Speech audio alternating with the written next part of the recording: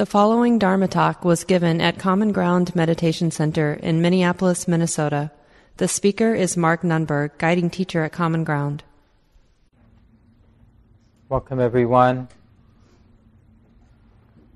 It's interesting at these times when there's big changes that it feels really good to be together. And it seems especially relevant that we're this week looking at this topic of love.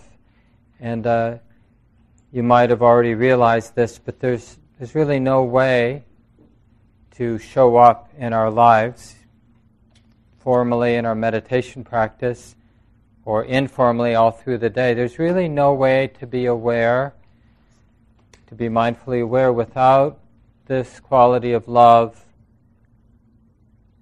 enlivened or realized, set in motion. And unfortunately it's easy for us to be forgetful of this most basic really capacity of the heart to connect. I think that's actually a good definition of love, is this capacity to be close, right? Because a lot of times it's not easy to say yes to life as it is. To have, it may be really unpleasant, maybe really scary, maybe really, there's just a lot of uncertainty. And to really let it in doesn't mean we want it to be that way. Love does not mean we want the conditions to be the way that they are, but love and compassion means we're willing to include. Why are we willing to include things that are difficult? Because that's how it is, right? It's like if we say no, we're saying no to life.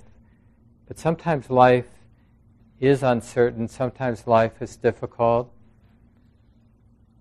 And the question is, are we going to get tight and, in a sense, we can't really do it anyway, but this is why it causes so much suffering, this idea of distancing ourselves from the way it is. It doesn't really make sense. Some of you might know of a teacher named Reb Anderson. He's actually from Minnesota. He was one of the early Westerners to practice with Suzuki Roshi, who started the San Francisco Zen Center in 60s. And then after Suzuki Roshi died, he was the second abbot of the San Francisco Zen Center in Tassajara and Green Gulch Farm north of San Francisco. They had quite a beautiful operation there with their Dharma community. And but he has this wonderful teaching where he says something like, an ordinary person, somebody who hasn't developed the practice, doesn't have a deep practice, an ordinary person is vulnerable some of the time. Somebody who's really developed the practice, they're vulnerable all of the time. And this is it's a really important teaching, because a lot of the times we come to the practice because we don't want to be vulnerable. It's like, I want to be invulnerable. We have some, whether it's Wonder Woman or James Bond, we've been sort of programmed, or maybe you have a more updated, cool version of, being invulnerable and not touched by the vicissitudes of life, by the ups and downs. Don't really care what other people think of you. But I think a more useful image or simile for awakening is a wisdom, an understanding that's not afraid to be touched. So the heart is vulnerable. It's constantly being touched. We're constantly aware that there are beings who are being oppressed, beings who are suffering. We're constantly being touched by the very real beauty in life. The kindness, the little kindnesses, the big kindnesses. The heart's constantly being touched and moved, but the wisdom in the mind, the love in the mind, it's like it knows how to feel all of that, knows how to be intimate with all of that, knows how not to be confused by the enormity of what we're feeling. And this is a very challenging, interesting place in practice because there are lots of shadows where we have a sense of like somehow wanting to be distant, right? We even have, it looks that way, like when we're sitting down in our formal meditation here or at home, or you go off to some cave or quiet place for your retreat practice, it seems like, oh, that person's really distancing themselves from the messiness of life. They're not listening to the radio, they're not reading the news, they're not actively trying to make the world a better place. So I guess they just don't care. Maybe that's what their strategy is, to not care, or their strategy is to disconnect. But that's not the practice, right? So when we do that, when we do take 45 minutes to sit in the morning or whatever time you have, or you go on a retreat, put aside some time to let things settle, what we're really doing is we're developing this strength, this spiritual strength, to be radically present, to be really awake, to be really sensitive and undefended, so we can have kids or be an activist or earn a living or be a citizen, fall in love, but not be burdened by the sensitivity that comes with engagement. That's really the heart of the practice. So although there are a lot of metaphors, there are a lot of practices that involve retreating, secluding ourselves for periods of times, it's not an end in itself. Like the Buddha, just as an example, a model for us, he did his practice, had some deep, powerful insight, transforming insight, and then he spent 45 years wandering around northern India, what's now northern India, teaching. Always close to a village. He could have just sort of hung out in some secluded place. Like, why bother? The world's so screwed up. Why bother teaching or getting involved? Right? And then the other nuns, monks, other wise people who sort of had the same insight, the same awakening he did, he said, go off for the benefit of the many, for the good of the many, and don't walk on the same road. That's what he said, Don't go the same way, because you're going to run into the same people. Go different ways as you wander about, so that other people who might find these teachings useful can hear about them. So their life was spent just in this generous service of, meeting people, modeling how to be intimate without being burdened by the exposure, by the vulnerability. And so when we're sitting formally or when we go on retreat, we're really learning how to let go of the defense, the armor, learning how to feel deeply, learning how to see the messiness of our own conditioning, see our own fear, our own hate, our own lust, our own greed, learning how to see the beautiful qualities of our mind, like we were doing tonight. Oh, this heart is capable of being good. Anybody have that sense tonight during the guided meditation? Like, that goodness that I'm tuning into, it's kind of for its own sake. It's like, hopefully, especially as you develop this practice, this reflection of love or kindness, you see that it's just there for its own, for no reason whatsoever. It's just there when the distracting activity of worrying and planning and analyzing and hating, when that activity is put aside, then we see this generous quality of the heart, that its very nature is to want this willingness, this ability to include. Its very nature is to be unafraid, to not make up boundaries. You're in, you're out, you're good, you're bad. That's a sort of on the surface of the mind. And it's a very convincing service. It sort of gets our attention, and we don't really know what's underneath it.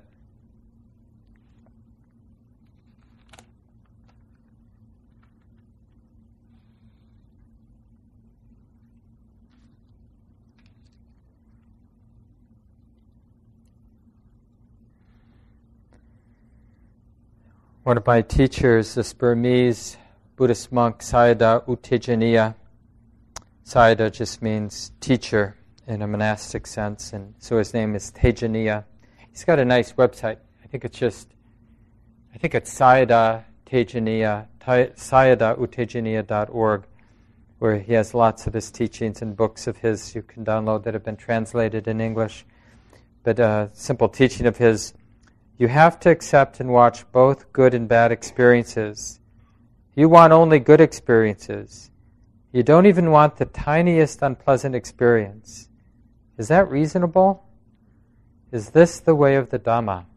Right? Dhamma or Dharma just means the way it is, or nature. Right? Is this the way of nature, to only want things to be the way we think they should be? In a way, real wisdom and love depends on the twists and turns of our lives. Because the wisdom and love I'm looking for, and I think ultimately we're all looking for, is the kind of wisdom that knows how to show up no matter what's showing up in our life. So that the wisdom isn't there when it's like a beautiful day like today, but it's not there when it's cold and wet or stormy. One of the images actually in the Buddhist tradition is one of the images for metta, which is the Pali word for that basic goodness of the heart. Often it gets translated as loving kindness, metta, M-E-T-T-A. You probably have seen that around. A friend of mine who teaches down in Rochester, Doug McGill, who sometimes teaches here, he got the license plate, metta. You'll see it. Sometimes he's here at Common Ground. You'll see his car in the parking lot, metta. So loving kindness, one of the attributes, or one of the ways that it's described in the tradition, it has this capacity to fill up the space as it is, in the same way that when you pour water into any vessel, any vase, any jar, the water is going to perfectly fill that container. It doesn't have to think about it. It's in its nature to fill that container. And when the mind or the heart is established in that basic friendliness, and this is something, it's not like philosophy, you can see this is true. Like when you're in that good place, when that good heart has been activated, and you're kind of living out of that space, you'll see as you go into a situation, you meet with someone, you'll see that you just show up. You know how to show up. What you say, what you don't say, how you are in that space. It's like just right. It works. Sort of what needs to be done is done. What needs to be said is said. And it's this funny, we get this funny feeling like,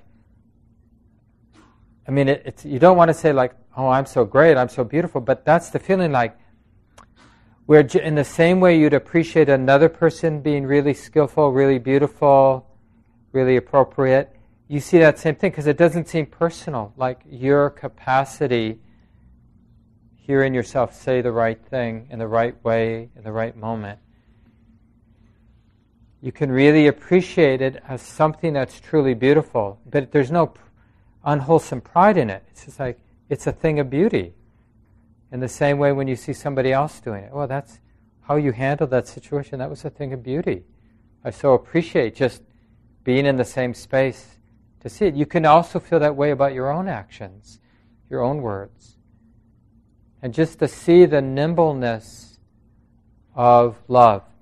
And another thing that's especially relevant for some of you today, given, I'm sure, what seemed like a real shock from the election returns for some of you, is like love, real love, it isn't surprised. This is the thing about when that quality of wisdom or love, and they're really just two sides of the same thing, nothing disgusts it, nothing surprises it. Right? Because the sort of essence of that wisdom love is that, of course, right? Because wisdom love understands that anything can happen. Anything that can happen can happen. and that we don't know. It's sort of, on the one hand, it knows anything can happen, and on the other hand, it knows, and I don't know. I'm not capable of knowing all of the twists and turns, all of the inputs to this interdependent unfolding that's going on here. How could I know? How could I even have an expectation? Only if I was temporarily deluded, thinking that I know. But wisdom and love, when it's strong, knows that it doesn't know, knows that anything can happen, and here's the important thing, and knows that everything's workable. Right? There's a way to continue being loving and wise, even when really beautiful and when really difficult, unexpected things happen. Oh. I don't know if I'm just morbid, but I remember, like, especially when I was really getting into practice, just partly a kind of restlessness in my mind, but to think about really provocative things happening. And I've had a fascination with apocalyptic movies ever since I was a young person. And but part of it is like challenging that premise that everything is workable. Okay, nuclear holocaust. In the last, could I show up? I don't know if you saw, this is really dating me, but On the Beach, maybe some of you read the book or saw the movie. It's really, I think even today, it's probably, I haven't seen it in a while, but still probably a pretty moving book and movie for folks. But it was just someone's imagining nuclear war, and as the radiation cloud slowly drifted to the southern hemisphere, there was a few people left in New Zealand, and just sort of marking the days because everyone knew what was coming. And just sort of interesting, like, well, would I be able to show up in what we might imagine from a less skillful view, like, oh, that's horrid, right? Because it is, obviously from many perspectives, that would be terrible. But what would be the point of the mind inhabiting a really negative state in those last weeks or months? I mean, why would we do that? Is there any functional reason for us to inhabit negative states of mind? Is it helpful to be angry? Is it helpful to be hateful? Is it helpful to give up, for example? Like this is with global warming, and things may change, and people might have different opinions, but just assuming that the future generations and many of the species on the planet might have a harder time in the decades ahead, and that how difficult it is for human beings to kind of organize themselves, and especially when things are more long-term, we can kind of take things serious if the monster is right in front of us, but if it seems more abstract, appears to be out in the distance, it's like just doesn't seem as important as what I'm going to have for dinner, or what am I going to do about this problem in my life? Will my job still be there in a year? Things like that can feel really obviously important. So it's the same sort of thing. Like, can we include all those sorts of things, racial injustice, the sort of embeddedness of racial injustice and fear of difference that we have, and class issues, economic injustice issues, and just the way that power plays out around gender, sexism, around race, around economic groups. So, is it helpful, functional in any way for our heart to be afraid of that? Or can we include all of that uncertainty?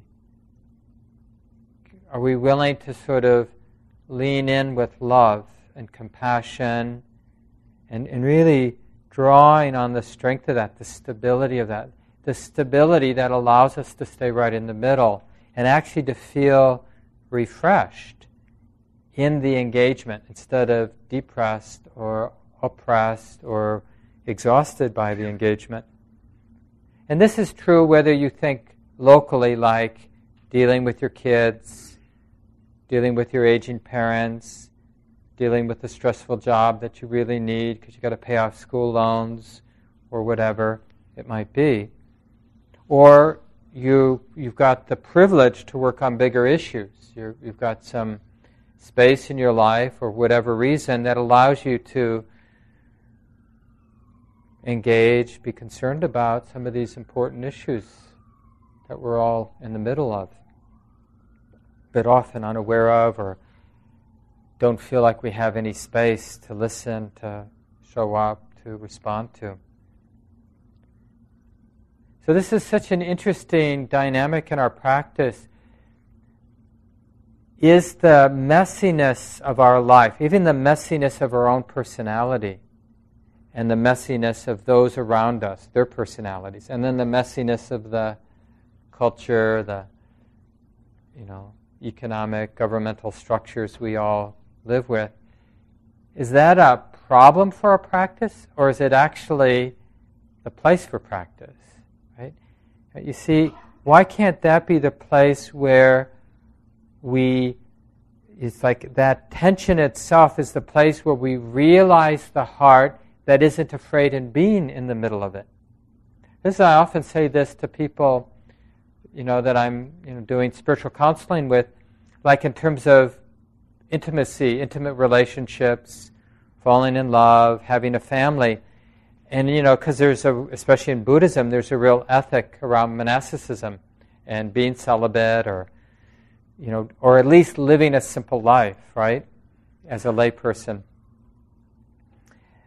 And I think there's a lot of value. It's a little bit like what I was saying earlier, the value of having a 45-minute period every day to sit where you can, for that 45 minutes, you're not the owner of a cat, you're not a mother, you're not an employee, you're not a citizen, you're just this awareness being undefended, right in the middle, right? But then we take whatever insight, whatever confidence we gain from our moments of being relatively secluded, and then we use all the messiness in our life, our responsibilities, our duties, the world we live in, we use it as kind of a testing ground to see, can this wisdom that knows how to include, this wisdom that trusts non-attachment, that trusts basically non-hate, non-greed, what will it look like when I show up in this place in my life? What does it look like? How does it express itself, protect, and inform this place in my life?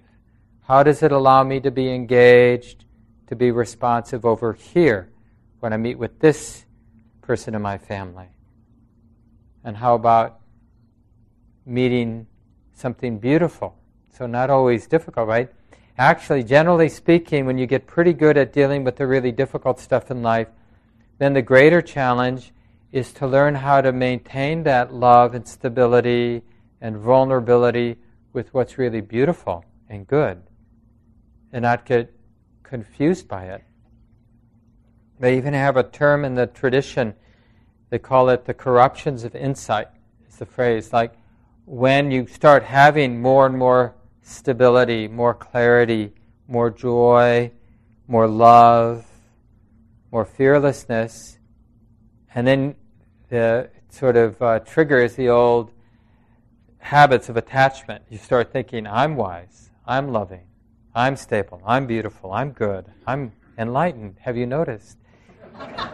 And that's called the corruption of insight. When the mind starts to get confused by its own beauty, its own goodness, its own stability, clarity, resilience, right? And then it's so easy, as if we're looking down on somebody who's a little restless or somebody who's a little reactive It's, I'm not reactive. And we completely miss that. Well, that's a reaction right there. The thought that I'm not reactive is my reaction to seeing the reactivity. You poor person over there. And I think that's a little bit, this dynamic that fuels some of the political divisiveness in this country is a little bit of this, from both ends, this sort of higher, holier than thou attitude from both sort of camps, just as a stereotypic statement. But that, I see it in myself.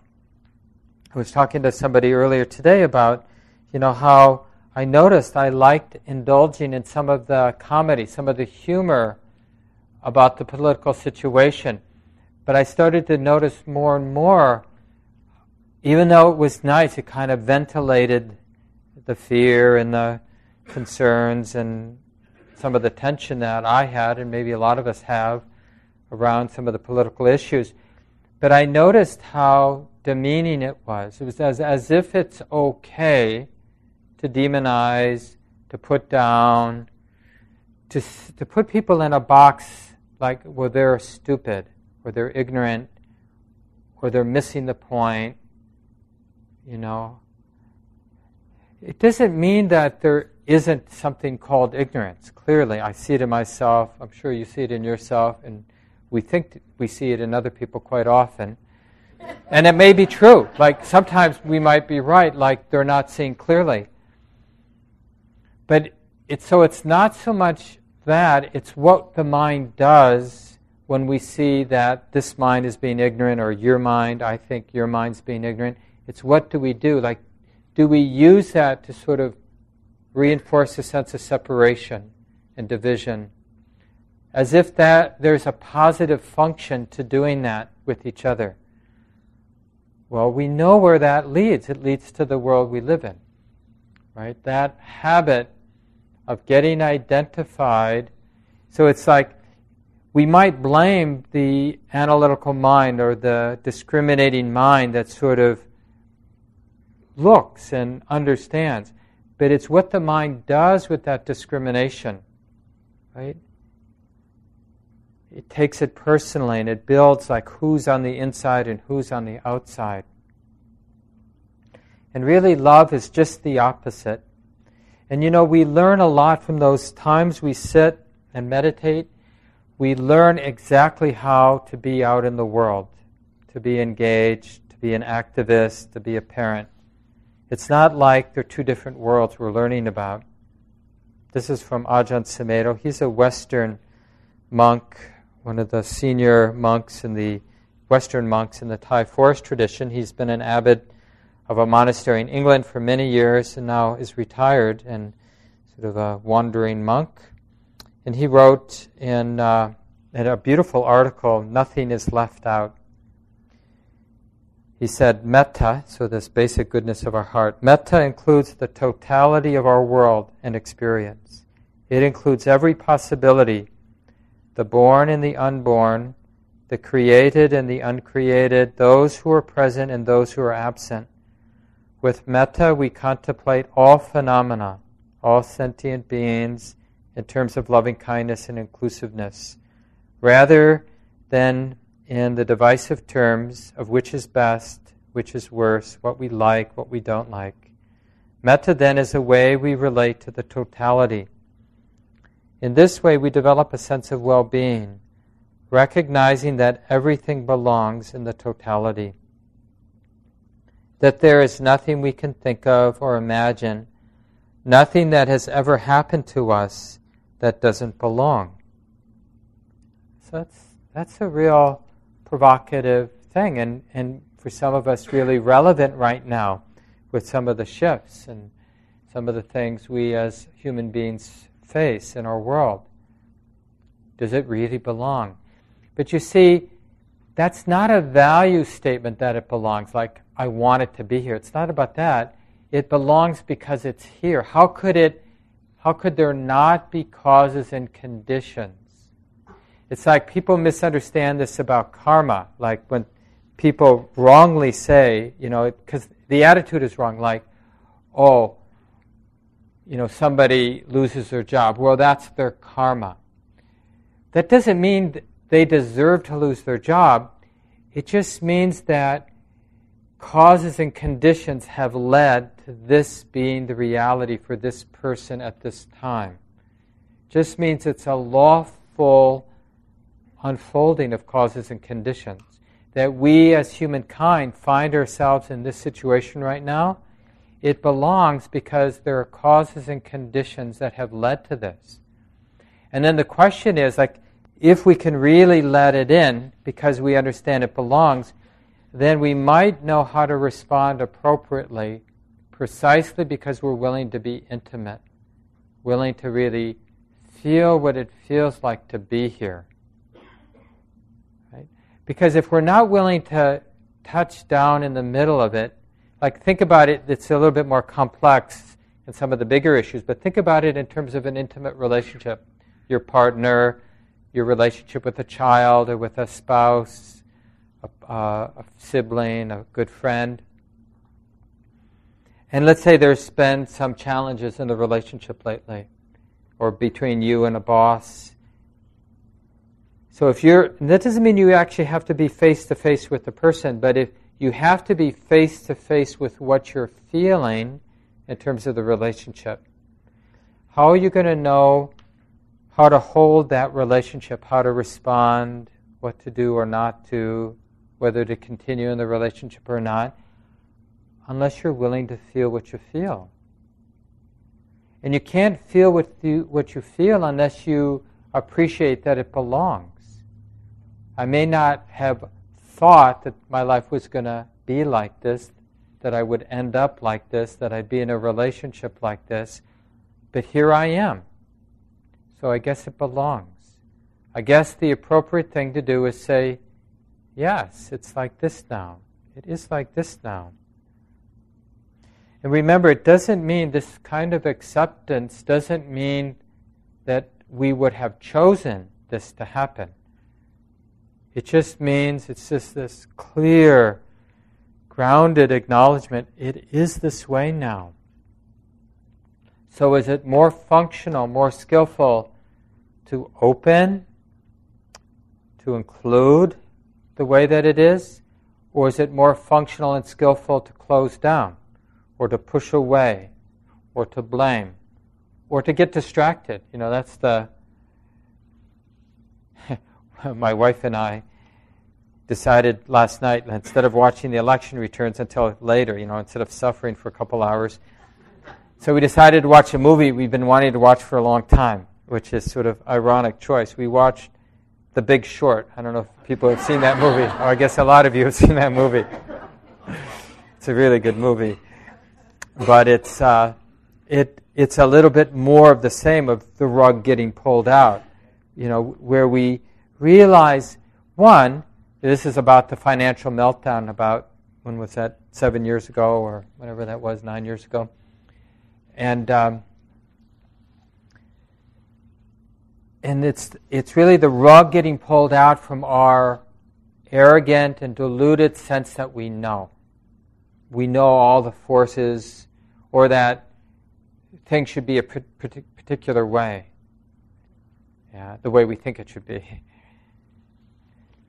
And really learning better how to enter the space of humility.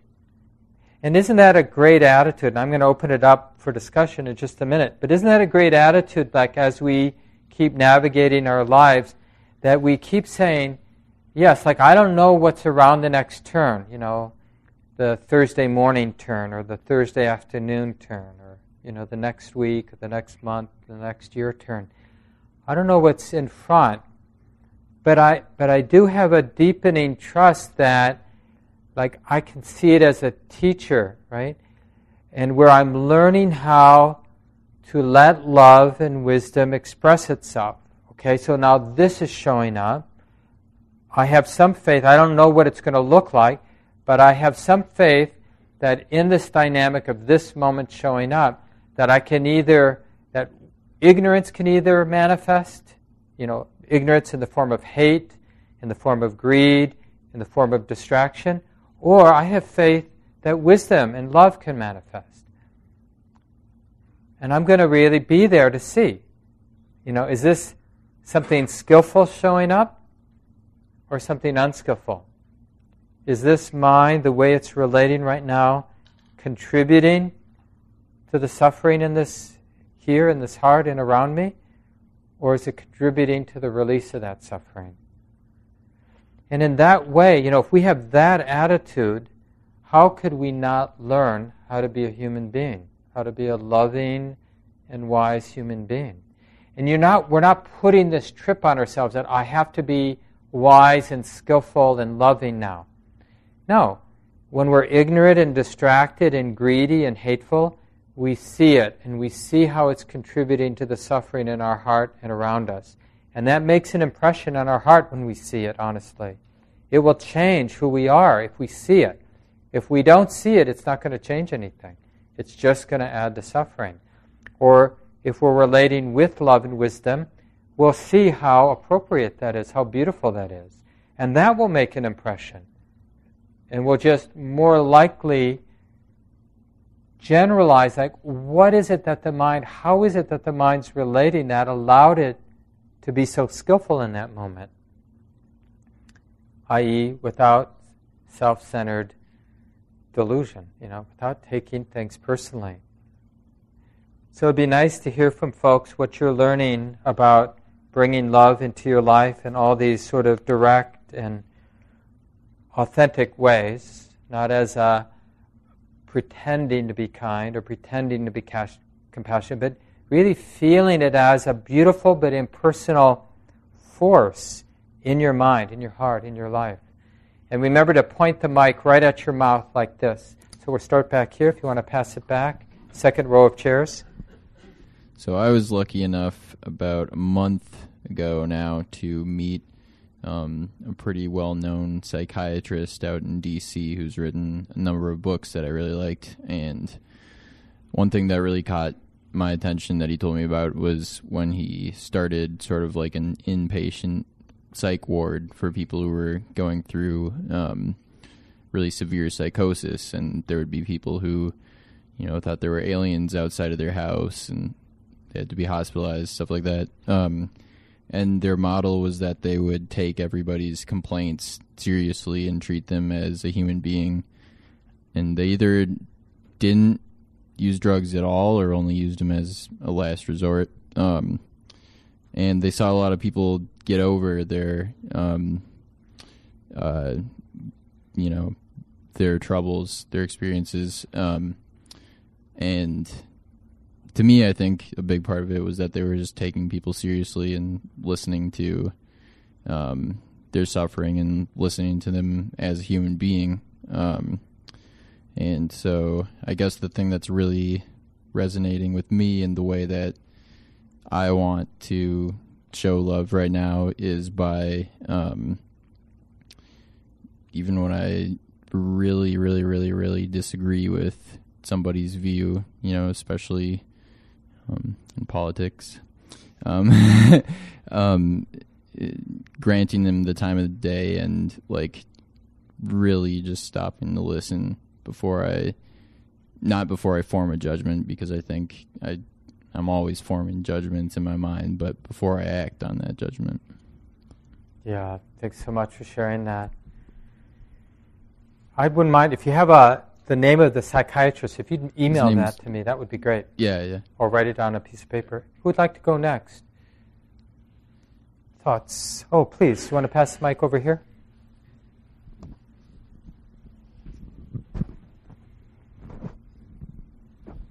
Yeah, I'm David, and I work on mental health units, and I'm in nursing school right now.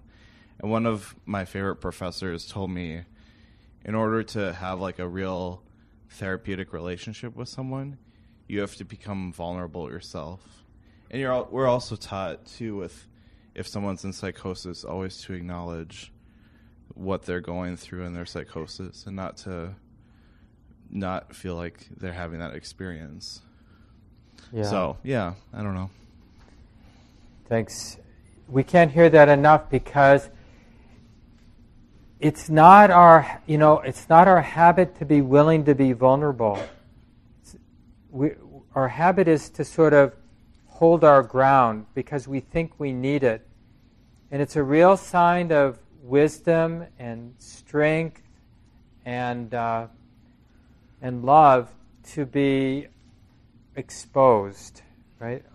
You can only be exposed, consciously exposed, willingly exposed, when you feel safe.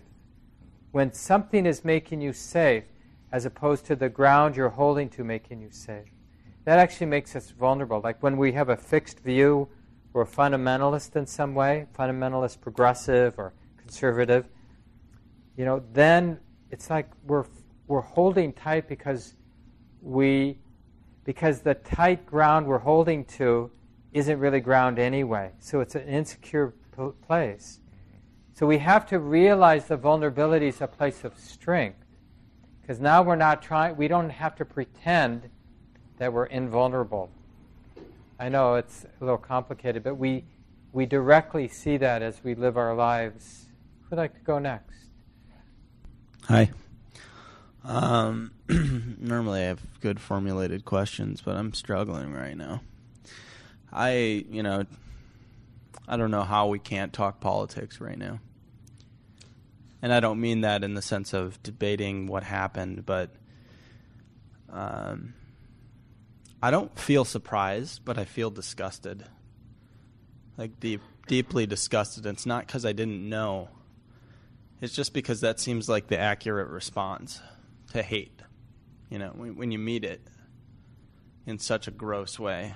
It seems like every time somebody says to me, it's going to be okay, I say, no, it's not. Mm-hmm. It's not.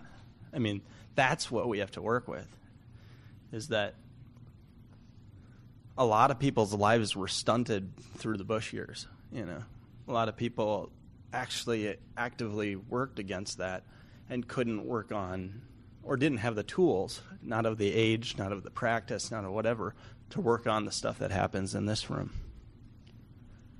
But the question right now is, because people are really suffering, and they were suffering before the election. Yeah. And will be suffering after the election. And I'm sure that the election, especially for many of the marginalized communities, was probably seriously traumatizing. Yeah. But the question is, what do we do now? What is the skillful way, like in your case, James, what's the skillful way for you now to relate to the disgust? What do you do with that feeling? If that's what's arising, it's not a question, should I be disgusted or not? If the disgust is there, then the disgust is there. Then the question is, what do we do with that energy? And that's sort of the one thing that sort of hangs me up if I just go into like my personal path around it, which is that day in, day out, I can experience apathy. I can try to not be overwhelmed by the amount of things I have to do in the world. And in the process of all that, I can forget how important it is to stay vigilant in my own mind around practicing the opposite of ignorance in a social sense. And also to recognize, I'm empowered as an individual on this earth by the Dharma, by the color of my skin, by the place I woke up on earth. I know these things. Yeah. But I forget them, and I forget that when you have a seat of empowerment, you have responsibilities in the world that are daily. And that's the hard part is I have to admit that I find that if I don't feel the real bite when something like this happens, I don't stay vigilant. It does remind us. That's something I'm working with. So yeah, and it's scary because the natural conclusion of what you're pointing out to all of us, and I think it's right on, is that actually we can't be happy. And there's a sort of an equivalent in the Buddha's teaching and in the Buddhist tradition. We can't actually be happy unless we give everything away. There's just no way. But what that looks like doesn't mean you have to give all your wealth away. But you, in a sense, in an inner sense, you do have to give it all away. Because any kind of trying to have safety is really blocking us from being free. So one way, and it's going to look, 120 different ways, for everybody in this room, you're like the sort of fruiting, the full fruiting of your life as generosity, giving your life away, will look how it's going to look in your life. What does it mean for you not to be holding on to anything? So giving everything away does not mean you're not taking responsibility for your body, feeding yourself, having a retirement. It just means that real happiness comes from living a life that can be experienced as generosity. Everything we're doing. So even when you're taking care of yourself, it's like, yeah, I'm clipping my nails. It's an act of generosity. I'm buying some groceries for myself. But it's this non-discriminating generosity. So when we take care of ourselves, we're not excluding other beings. We're not like favoring one group over another, because that kind of division. So this is why the more you go down this rabbit hole of, I'm not even going to say Buddhism, but just any authentic spiritual path, you'll find yourself being less and less self-absorbed and more living for the benefit of all beings. But don't turn that into some image you've got to live up to. Let it be a real, organic, natural unfolding of your life, because you don't know what that's going to look like. You can only figure it out one moment at a time. Like, what does it look like in this moment for me to be living a generous life? So coming to Common Ground or sitting down at home or even doing something more radical like taking a lot of your financial resources and a lot of your time and ignoring the very real issues that require attention and going away on a Buddhist meditation retreat. I mean, that could be the most self-indulgent thing in the world to do, or it could be the most generous thing in the world to do. And it really depends on the mind that's doing it. Only the mind that's doing it is going to know whether this person is just escaping responsibilities or really doing the scariest thing, the most relevant thing, the most useful thing to help them give their life away for the benefit of all beings. It's very easy for us to judge other people for not living for the benefit of all beings, as opposed to seeing how we're showing up in this moment, and how can this moment of being here in community, talking with each other, how can this express this deepening value we have of giving our life away for what's actually good, what actually supports awakening and freedom from suffering and real love and wisdom. Yeah. Thanks for bringing that up. It's a really good point, James. Yeah, right behind you, James. Hi, I'm Steve.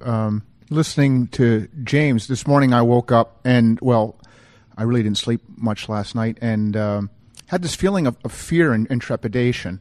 And so I went to my bookshelf and I pulled off Pema Chodron's When Things Fall Apart. And I started rereading that. And everybody should have a copy of that book on their bookshelf. Yeah, and I showed it to somebody at work, and they said, "I'm not familiar with that book." Not, obviously not getting the irony. So, but in it was this part, and it's kind of in the front of the book, so that's how I got to it today. But she tied hope and fear together, that they're linked, and that in order to get rid of fear, we have to get rid of hope.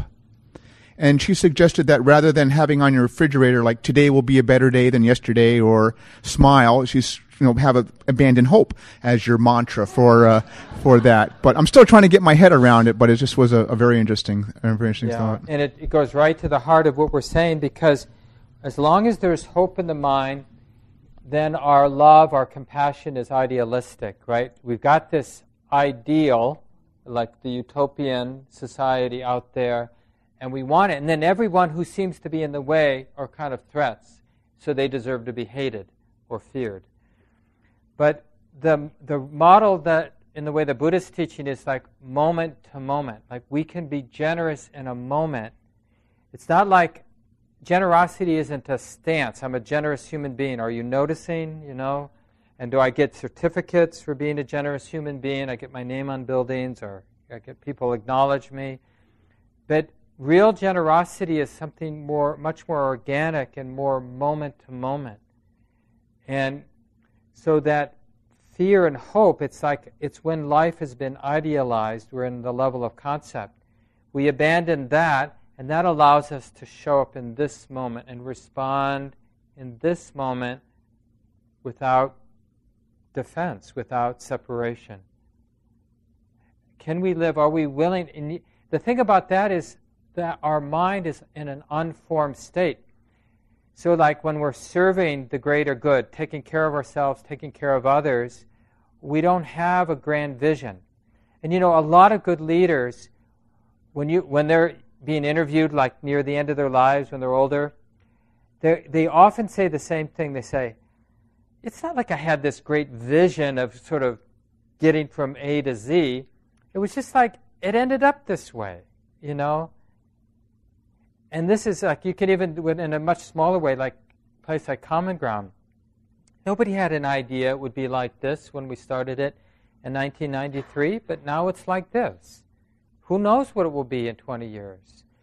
We don't know. It could be just non-existent or some terrible institution that,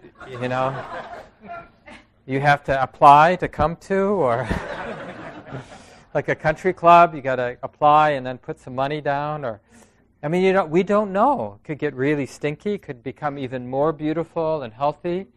We don't know. What? It could be a diner, a family diner like it used to be. Yeah. But what we can know is that it's skillful to live our life moment to moment. And all of our values we bring to the moment. And we drop the ideal of who we want to be, and we just try to be real in this moment. And like in a moment now, we're going to be walking out, and you're going to be, interacting in obvious and, just conscious and unconscious ways. And can that be a beautiful thing? Can that be an act of generosity without any artifice? Like, okay, I'm going to do it better than anybody else. I'm going to be so friendly that you're going to scare people. Exactly. It's like, no, it's like, how can it be also liberating? So it's like nature, not somebody trying to be good or somebody trying to be wise. And this undermines a lot of activism, is when it's part of somebody's ego trip to be an activist, to save the world, instead of just being a human being with a tender heart doing the next thing. Because that's what they felt the movement. As best they could assess in that moment, the movement was skillful, and they let it flow into action. And of course, it's never perfectly skillful, right? It's always going to be tainted with some fear, some greed, some aversion. But that doesn't mean non-action is more skillful. So we just learn. The real key is to keep learning as we engage, as we show up, as we hold back. We learn, oh yeah, that was really more about fear than about love. We learn, little by little. But let's just take a few seconds and let go of the words. Really appreciate the comments from folks. Feel free to hang out and chat more together if you like. Or just take a couple silent breaths together.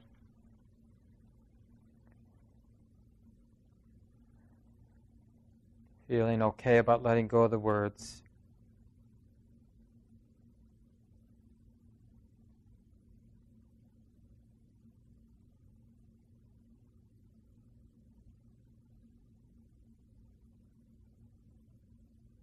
And allowing our heart to feel what the heart feels, to be touched. And may each of us, each in our own way, may all beings, each in their way, live for the benefit of all beings. May we all be part of the causes and conditions for real healing and freedom from suffering. So may this be so. This talk, like all programs at Common Ground, is offered freely in the spirit of generosity. To learn more about Common Ground and its programs, or if you would like to donate, please visit our website, www.commongroundmeditation.org.